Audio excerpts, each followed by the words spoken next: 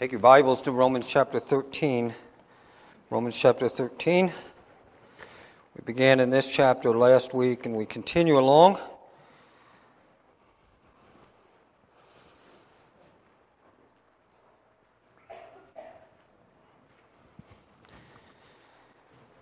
Let's just look to the Lord in a word of prayer as we begin. Lord, nothing we desire compares with you. For you are the only thing that is eternal.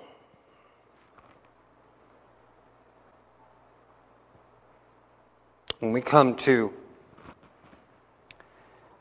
death's door, either ourselves or with someone we love,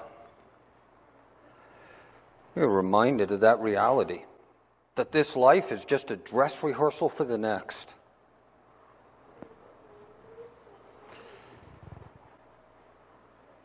I thank you, Lord, that although everything changes in this life, you remain the same. That Jesus Christ, you are the same today as you were yesterday, as you will be tomorrow, as you will be forever. Holy Spirit, we invite you to teach us this morning.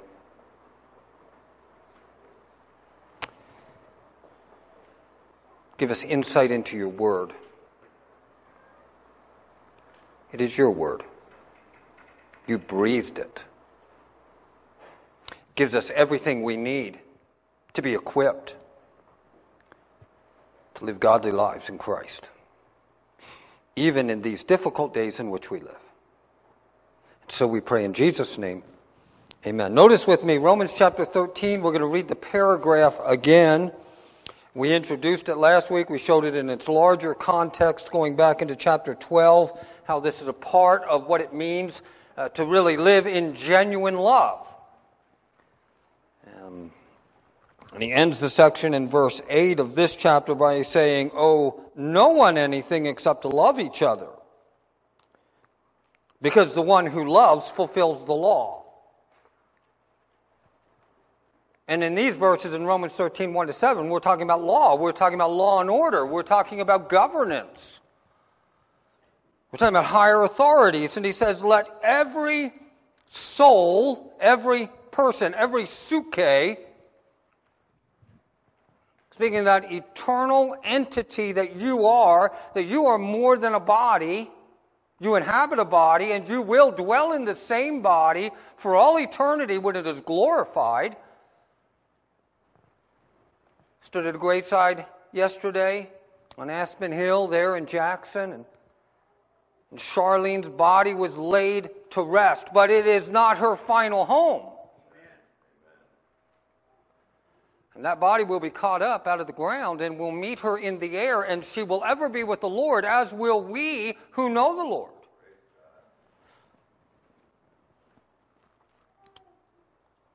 But when God made Adam, he breathed into him the breath of life, and he became a living being. You are a soul. As such, part of Baptist distinctive theology is the belief in what is called the individual soul liberty of the believer. And in individual soul liberty of the believer is basically the doctrine that you are responsible for yourself before God. And so he says to us here, let every soul be subject to the governing authorities. For there is no authority, please note that. The people in Russia and Ukraine are wrestling with this. As are people all around the globe, as are you and I, even in the United States of America. There is no authority except out of God. And the authorities that are in existence have been instituted by God. Therefore, because of that, whoever resists the authorities resists what God has appointed. And those who resist will incur judgment. Now notice verse 3. This is important. We will exegete this in greater detail next week. So a governing authority that is placed in power by God and his God's servant is called by God to do something. What is he to do? Rulers are not a terror to good conduct, but to bad. When you have no fear of the one who is in authority, then do what is good. You will receive his approval, because he is God's servant for your good. But if you are doing wrong, then be afraid, because he does not bear the sword in vain. He is the servant of God, an avenger who carries out wrath on the one who does wrong. Therefore, one must be in subjection, not only to avoid God's wrath through his servant, the governing authority that carries the sword, not only to avoid God's wrath, but also for the sake of your conscience. Going back to our soul. Let every soul be subject. And you have a conscience. And for conscience. And it's because of this that you also pay your taxes. Oh, we're coming up on that day. Amy and I did ours this week. Oh, I don't know what I got paid yet, but at least I got them done. The authorities are ministers of God attending to this very thing. Pay to all what is owed to them. Taxes to whom taxes are owed. Revenue to whom revenue is owed. Respect to whom respect is owed. That was taught to young people in the inner cities of America. That when they are pulled over by a police officer, it's not time to be a smart aleck. Be respectful. It would do a lot to diminish a problem we have going on. What does he say? Respect to whom respect is owed. Honor to whom honor. A lot here. Today I want to build on what we did last week. We're going to do a little bit of review. We're going to go a little bit deeper, and we're going to lay some groundwork to actually exegete the text next week. So we're still laying groundwork today. We're talking about the author of authority. I guess I want to begin. Did you do your homework? I hope you did. If you didn't, there's still time to do it. Okay, we're in Romans 13 for a while. There was a flock note sent out this week that had all those 4 articles. I hope you can take the time to read those 4 articles that relate to the COVID situation. 2 articles by Grace Community Church and the elders there with John MacArthur, that Christ, not Caesar, is the head of the church, and then facing COVID without fear. Important articles. And then Mark Devers and 9 Marks Ministries, that is out of Capitol Hills Baptist Church, their response to some of the things that Grace Community Church was saying. I hope you read all those articles and you interact with what's going on there in those articles. And I'm not going to reference them really today, but I want you to think about what is being said there clearly. This is a time for the church in America to grow up and be informed. To grow up and know what's going on, and to think very clearly about how it responds.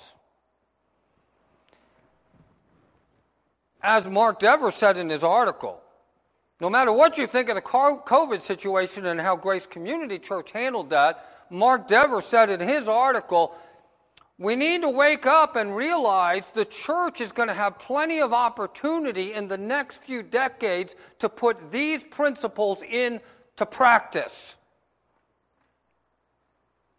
It's not just COVID.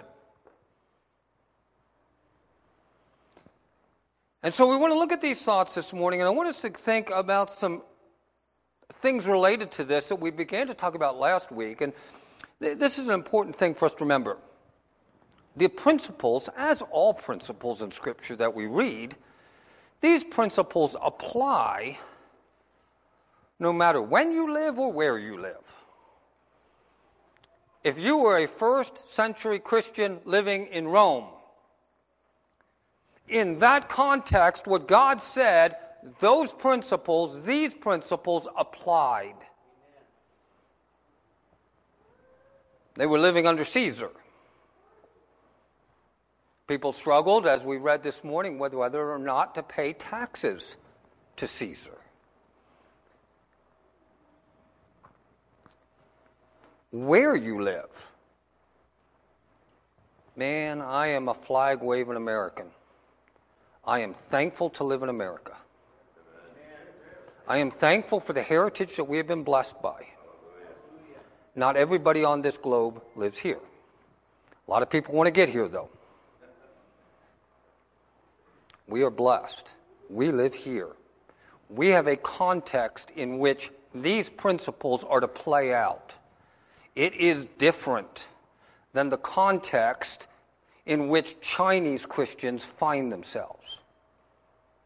But the principles are still the same. The principles are clear, but let's just own it right at the beginning. These applications are sometimes very difficult. Some of the applications are really tough. And we want to wrestle with these things because we need to think very nuanced thoughts. We need to think clearly about the truth as Paul is expressing it here by the Holy Spirit and how this relates to the entire message of the Bible.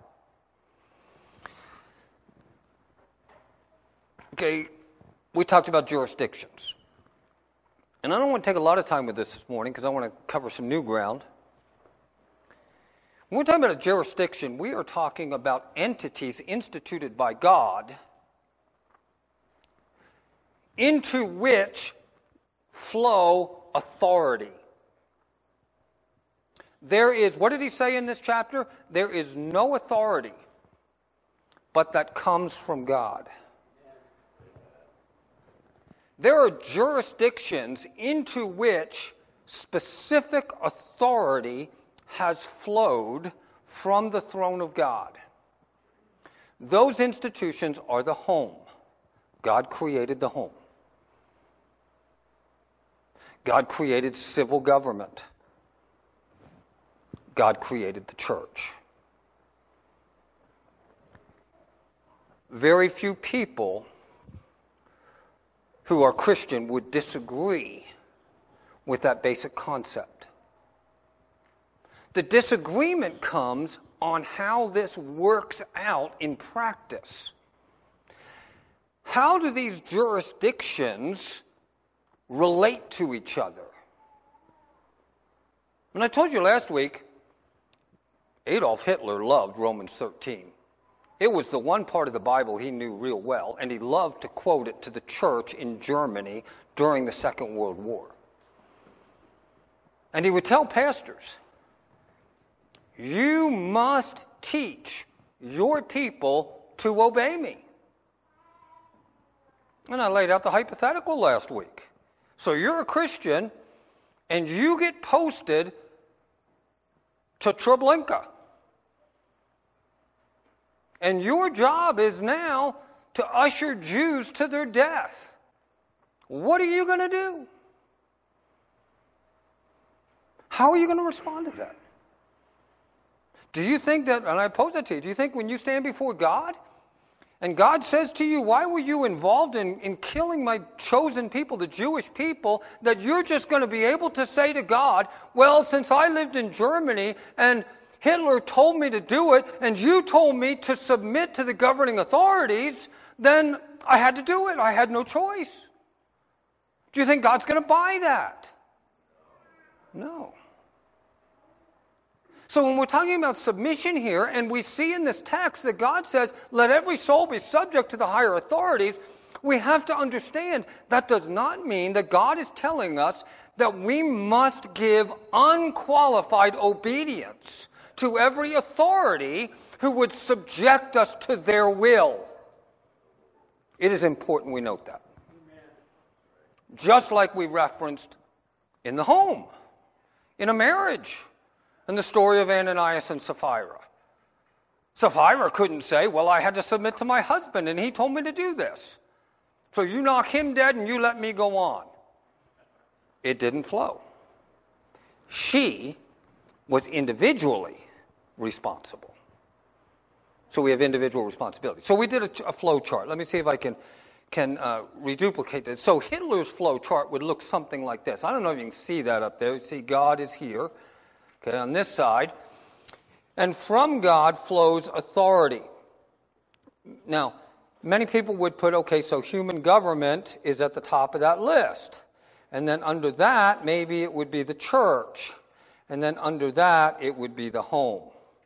And we'd do a flow chart that would lay those institutions in sequential order. So from God comes authority, and it goes first to human government, then it goes to the church, and then it goes to the home. And so that's kind of the flow chart. And you're down at the bottom in the ranking if it's just the home. Is that the way it works? Well, we understand the Scripture to say no. From God, there are jurisdictions. These three jurisdictions come from God. One is the home, one is civil government, and one is the church. They are independent institutions. They interact with each other in the kingdoms of men, but they act as checks and balances. So when the home gets it wrong and a father becomes abusive, then the civil authorities have to step into that home. But under normal circumstances, when a father is just disciplining his children, the state has no authority to step into that home. But when he gets it out of balance, then the check on him is the civil authorities and the church who comes to bear against him for his sin. So too, when the government gets it wrong, then the church has a responsibility to stand against it. And I want to demonstrate that as we go along here. The church. Let's talk about the church for a minute. I want to just think about this idea of submission and authority. And I want to think about it under two kind of headings. Let's think first of all about the church as an institution and what is our role as a church, as the institution of the church to the civil authorities. How do we relate to them? Is it this way over here on the right, or is it this way? So let's think about the church. And then I want to think about us as individual Christians. Let every soul be subject. And I want to make some application on these things this morning. The first one is this. Let's think about the church. We mentioned this last week. The church is a transnational organization or a body. It is the body of Christ. It is the body, the bride of Christ. It is transnational in nature. We're not just trying to make everybody who gets saved become American. No, God delights in all the ethnicities of the world and in that great diversity, and there is a transnational nature to the church. The place on the globe, there's been a huge shift from Western civilization. When we think about the church, the center of Christ's church today is not America. You know where it is? Africa.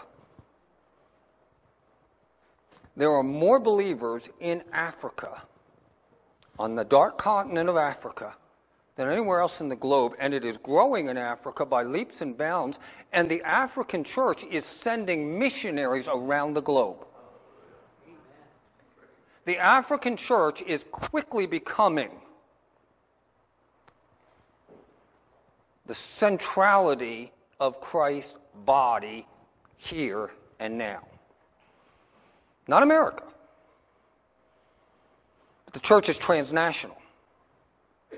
It's also this word. We use this word sometimes, autonomous. What does that word mean? it's in our bylaws, in our doctrinal statement, that the church is meant to be autonomous. Okay, think with me about this word for a minute. Now, sometimes we apply this and we think about it in the sense of denominations. So we say, Emmanuel Bible Church is an autonomous church. We are not tied to other structure. We govern ourselves. Independent church. And we think of it that way. But we shouldn't just think of it that way.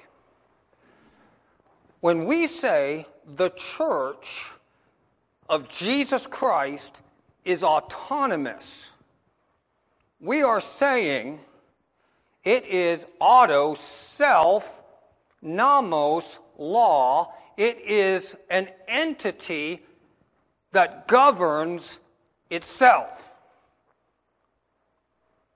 In that sense, the Church of Jesus Christ is not under the governance of any entity except Christ.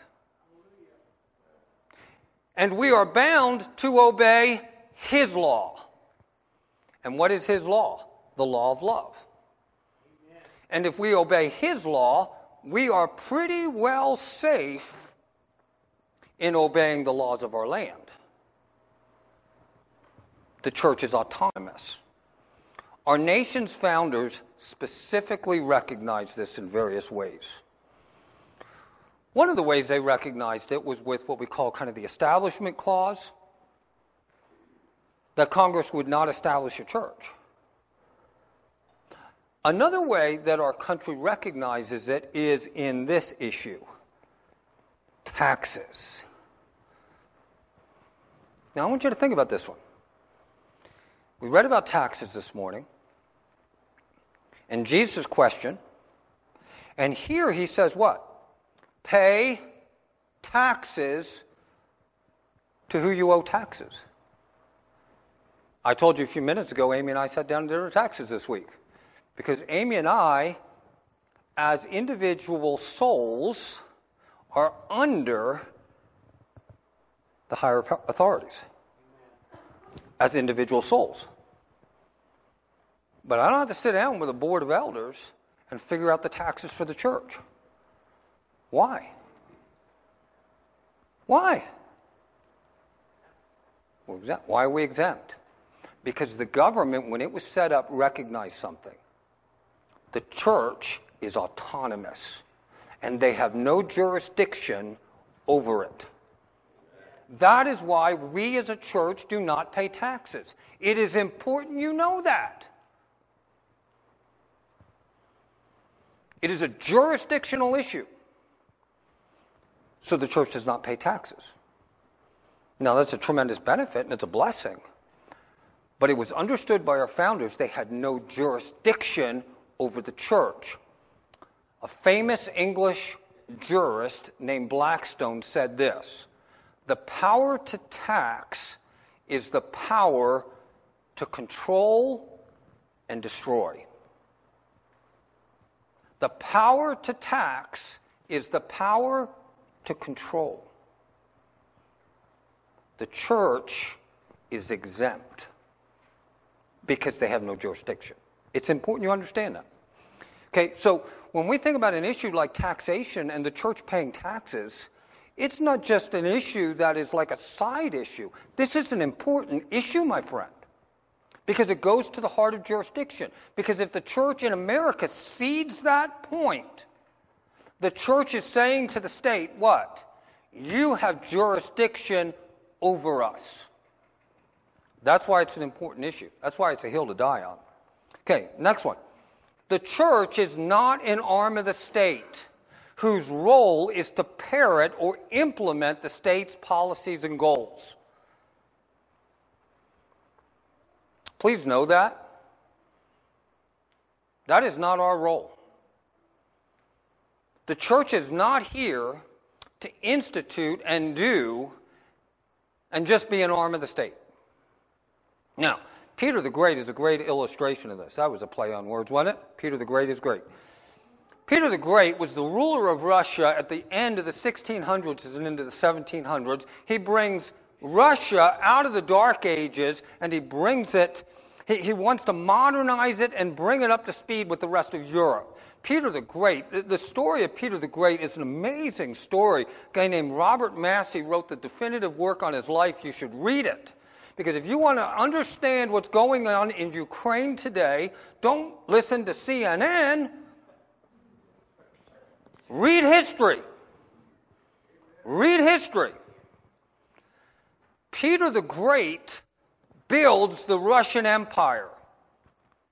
In doing so, what Peter the Great recognized was this. If he was going to control people, what he needed to do was control the church. Now, I'm going to read you a quote from Robert Massey's work. And this shows you why this is important. In time, he does this. He abolishes the national leadership of the church, and he makes the administration of the Russian Orthodox Church a branch of the secular government. And everything goes along pretty good at first. By doing so, what he does is he takes away any danger of competitive power. That's what his goal is. But then Massey says this. In time, however, the assumption of state control over the church had an injurious effect on Russia. Individual parishioners would go to church to find salvation and to find solace from life's burdens, and to live in the community of the church and believers. But a tame church, which only occupied itself with private spiritual matters, failed to stand up to successive governments on behalf of Christian values in questions of social justice, and it soon lost the allegiance of Russian society. When Lenin comes in, he takes the organization of the Russian church and he puts it under him in a greater way as a puppet of his arm. And if you notice the history of the last 120 years, the Russian Orthodox Church never speaks out against the leadership when it does things like what it's doing today. Never. Why? Because it's just an arm of the state. And Alexander Solzhenitsyn, I don't know if you ever read him, he wrote the Gulag Archipelago, said that the whole problem in Russia today is directly tied to the failure of the church to be the church. Amen. The church is not an arm of the state to just do what the state wants to do.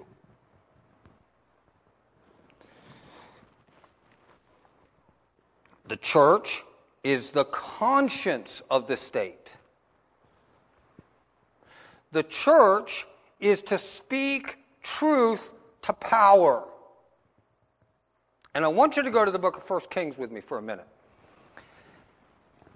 The book of 1 Kings takes us further in the history of Israel. David dies, he goes and he sleeps with his father. Solomon comes to the throne. Solomon has a son named Rehoboam.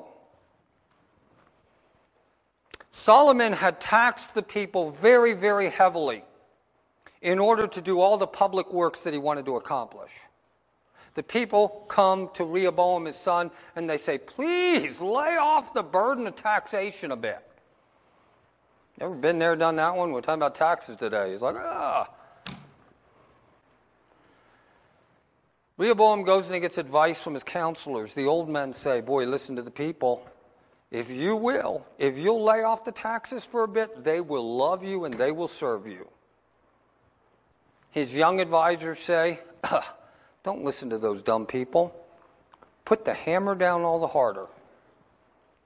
Rehoboam, like an idiot, listens to him. And he puts the hammer down on taxation. And what do the people do? They revolt. 10 tribes go with a man named Jeroboam. From that action, we have the divided kingdom of Israel. The northern tribes, 10, the southern tribes who stay true to the line of David. Immediately, Jeroboam recognizes something. 3 times a year, every man in my country is going to go to Jerusalem to the Feast of Passover, to the Feast of Pentecost, and to the Feast of Weeks.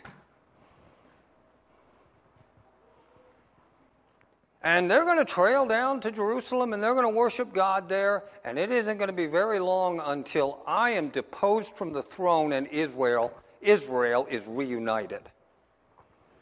So Jeroboam, in his greater wisdom, says, we are going to set up idols in Beersheba and in Dan.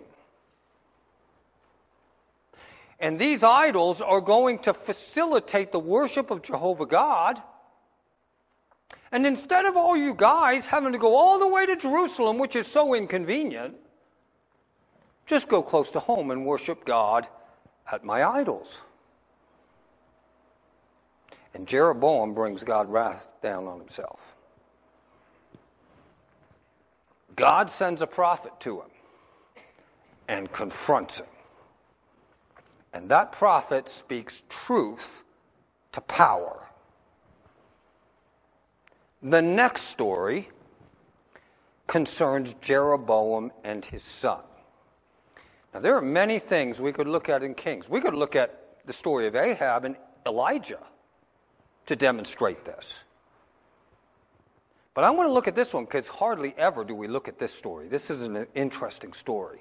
And I want you to look with me in chapter 14. 1 Kings 14. I'm not going to read the whole chapter because it's a great story, but it's long, so I can't read the whole thing. But let's follow what happens. At that time, Abijah, the son of Jeroboam, fell sick. Okay, so this is Jeroboam's first son. He's the what? Heir to the throne. And he gets sick. Jeroboam says to his wife, arise, put a disguise on, so it will not be known that you are the wife of Jeroboam. And I want you to go to Shiloh.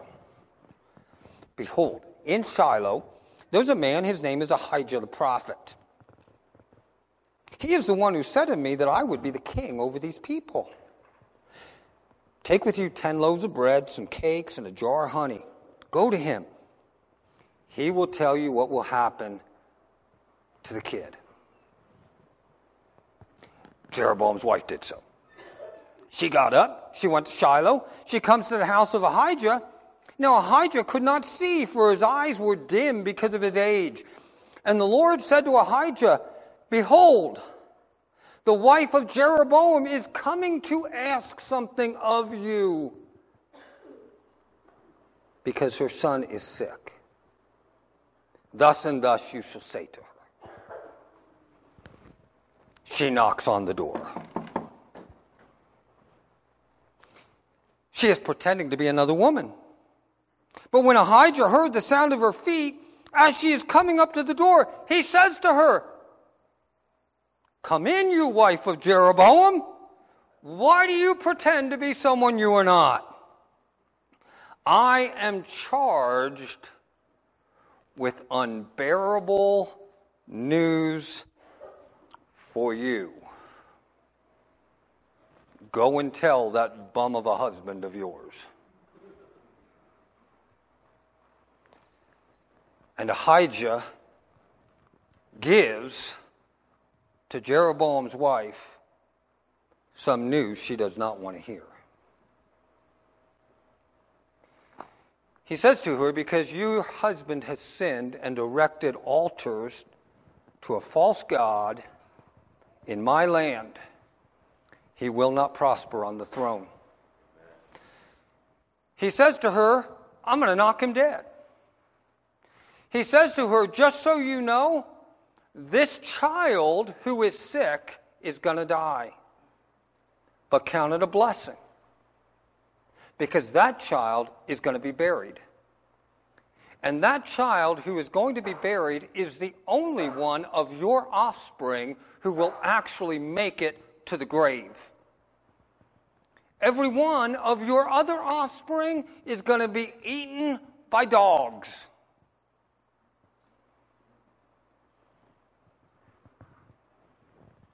Whew. How would you like to have to get that message? She gets up and she goes home. She opens the door to go into her house, and baby Abijah dies. The church's job is not to simply put up and shut up. The church's job is to speak the truth.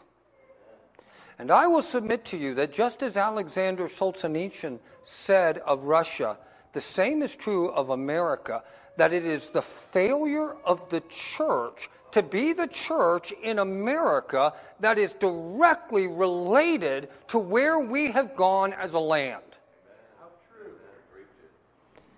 So this is what he says about the church. How about us as individual Christ followers? I'm going to go down for a minute because I put my glasses here and they fell on the floor and I don't want to stomp on them. Sorry, I had to find them. I did not want to do that. Okay, so let's talk about us as individuals. Christ followers. What's the rule? We talked about this last week. What's the rule? The rule is let every soul be subject. That's the rule.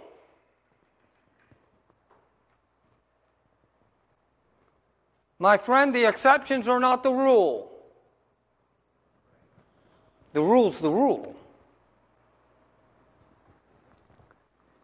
God expects us as His people to live our lives in submission to the governing authorities in the land in which we find ourselves. That's the rule. We will develop that more next week. But I want to go a little bit deeper thinking about these exceptions because it relates to us as individuals. So, what are the exceptions to the rule? We all want to find the exception clause. So, what's the exception? Okay, here's the first exception. I know this is my exception. I don't like the law. Right? Can you think of some laws or some dictates that are put on you by governing authorities that you would say, I don't like? I can think of a bunch. Now listen, that is not a part of the exception. Just because I don't like it doesn't mean diddly squat with God.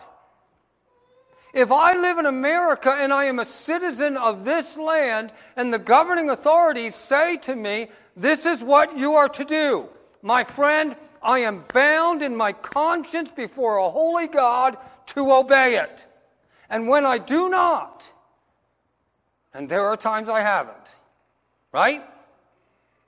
As you. When I disregard it, it is sin. It is wrong. Just because I don't like it, don't mean nothing. How about this one? I just don't want to do it. I don't want to obey that law. I guess that goes a little bit deeper to the issue because it talks about my heart. I don't want to. Once again, that's the wrong answer, right? That is not a part of the exception. World War I. You're a doughboy and you're in the trench. And you were drafted. And you're in a regiment. And the order comes down, boys, at 0800 hours, you're going over the top. And you're going to go across no man's land, and you know because you saw other regiments do the same, that there ain't a one of you hardly coming back. And you're in that trench, and you're saying what? I don't want to. Well, who does? I don't want to. I'm 18. I got my whole life in front of me. I got a girlfriend back home. I got a job I want to do. I got a life I want to live. I don't want to do that. It ain't fair. You know what? It don't matter. It's my what? Duty. And somewhere we've lost that word. The Ukrainians are finding out right now what that word means. Duty. It's not about what I want to do. My life is not my own. So what are the exceptions? Okay, Christ followers, let's think about it this way. Thomas Schreiner, who is I think he's Southern Baptist, wrote a lot of books, great thinker, good theologian, said this: whenever laws are enacted which contradict God's law, civil disobedience becomes a Christian duty. That's not, I don't like the law and I don't want to obey the law. It's not that. This is what? Contradiction. It's not the same. It's apples, oranges. So here's the rule. Here's the rule. Whenever the state commands what God forbids, or the state forbids what God commands, the duty of the Christian is what? To obey God rather than man. So think about the wording there. Whenever the state commands something that God forbids. Pharaoh says to the Hebrew women, you will kill your male children. You will offer them to the gods in the Nile River. And you're pregnant. What are you going to do? Moses' parents hid their son. And it tells in Hebrews 11 they were commended for their faith because they were not afraid of the king's commandment. Why? Because the king was commanding something God forbid. They had a duty. Now I want you to notice the word duty. I don't want to. I don't want to get in a fight. I don't want to get at odds with the governing authorities. How about you? I don't want my name on the news. Any more than that 18-year-old wanted to go over the trench. But what is God? What are we seeing here? It's not my option. It's my what? Christian duty. And if I fail in that duty, I have disobeyed who? God. There are many illustrations of this. Illustrations abound. The Hebrew midwives, Moses' parents, Rahab and the spies, Daniel at the lion's den, Shadrach, Meshach, and Abednego. That's just the old covenant. We can think about John the Baptist. The list goes on and on and on and on and on, and it goes all through church history. When Christians that are just like you and I were faced with a dilemma, and they said, I don't want to. I don't want to do this. I just want to live my life. Just leave me alone. And then they come to you and they say, do this, and it is wrong in your conscience before God. There's duty. And duty calls. The Church of Jesus Christ, I got to quit. I said last week the church is not an anarchist organization, nor is it a revolutionary organization. But it is this. I want you to get this word. The church and believers are called by God to be subversive. There's a guy named Eugene Peterson wrote a book on pastoral ministry. I love the book. In his one book, he wrote a chapter called The Subversive Pastor. It's one of the best things I ever read. He says this: when you're a pastor, you get called to do all these things like politicians sometimes. Kiss babies and bless people. And people want you to show up, and they want you to smile and tell them what they want to hear. But that's not your job. Your job is not to tell people what they want to hear. Your job is to tell them what God wants them to hear. Amen. And so a pastor is called to be subversive. He is to step into a situation and he is to assess it and he's to say, what is God doing here and what does God want me to do here? What does God want me to say? God expects us as Christians, as believers, to be subversive.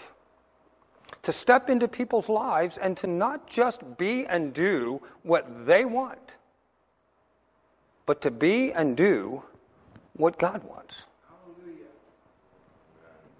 That is the movie next week we watch. I want you to be here. The movie of Sabina plays right on this theme.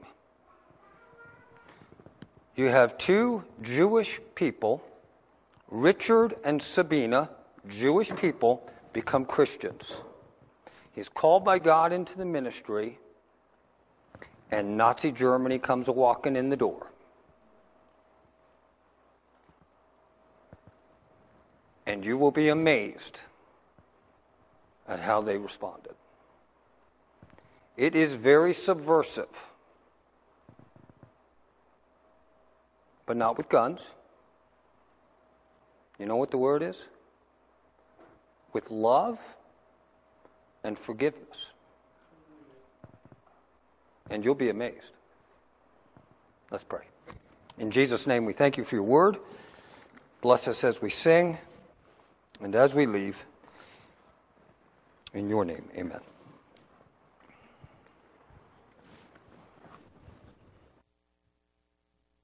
Would you stand as we sing our closing song together?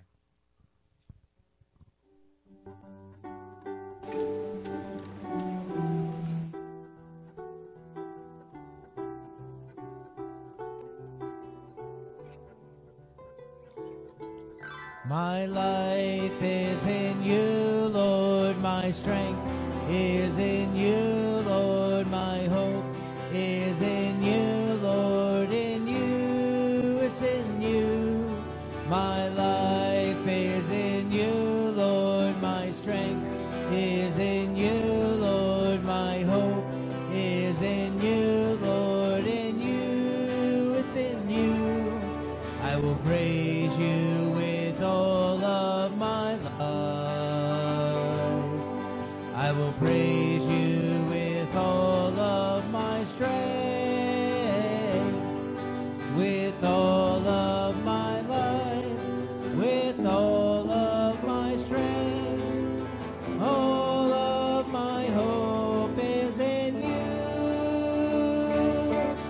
My life is in you, Lord, my strength is in you, Lord, my hope is in you, Lord, in you, it's in you. My life is in you, Lord, my strength is in you, Lord, my hope is in you, Lord, in you, it's in you. I will praise you with all of my life. I will praise you with all of my strength, with all of my life, with all of my strength. All of my hope is in you. My life is in you, Lord, my strength is in you, Lord, my hope is in you, Lord, in you, it's in you. My life